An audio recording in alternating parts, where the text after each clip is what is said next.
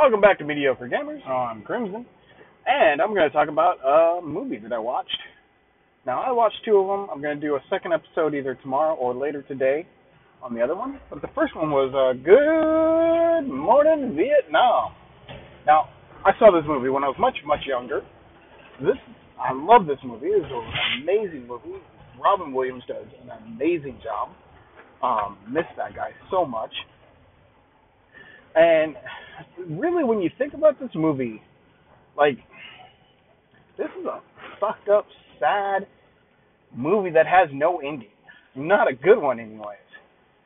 Now I'm going to do a little bit of spoilers, so sorry, if you haven't watched it, stop listening to this and go watch it. It's on HBO now, right now, for till the end of the month. In this movie, Robin Williams goes to Vietnam. He's a news anchor.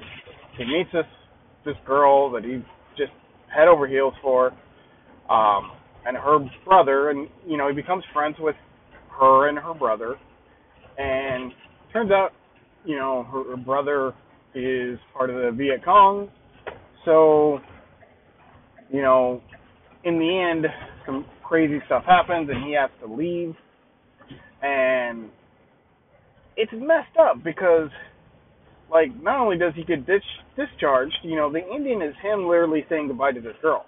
That's it. That's the end. He gets on the plane, he's gone. I mean, what the hell? No resolution to that ending. But still, super good movie. I mean, really, really is quite well done. But man, it's kind of fucked up. With the ending that way. But again, still such a strong movie. Very strong, very, very funny. Robin Williams is on point in this movie. And, I mean, he's just a genius when it comes to comedy. And I know a lot of it was ad-libbed, a lot of it was his input. And it's just amazing how good he is at what he does. And it's so sad that he's no longer with us because people can't identify depression with a smile.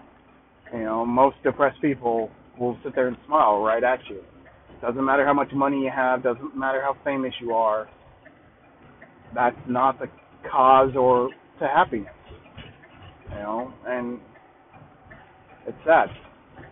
All right, well, have a good one, and we'll see you next time.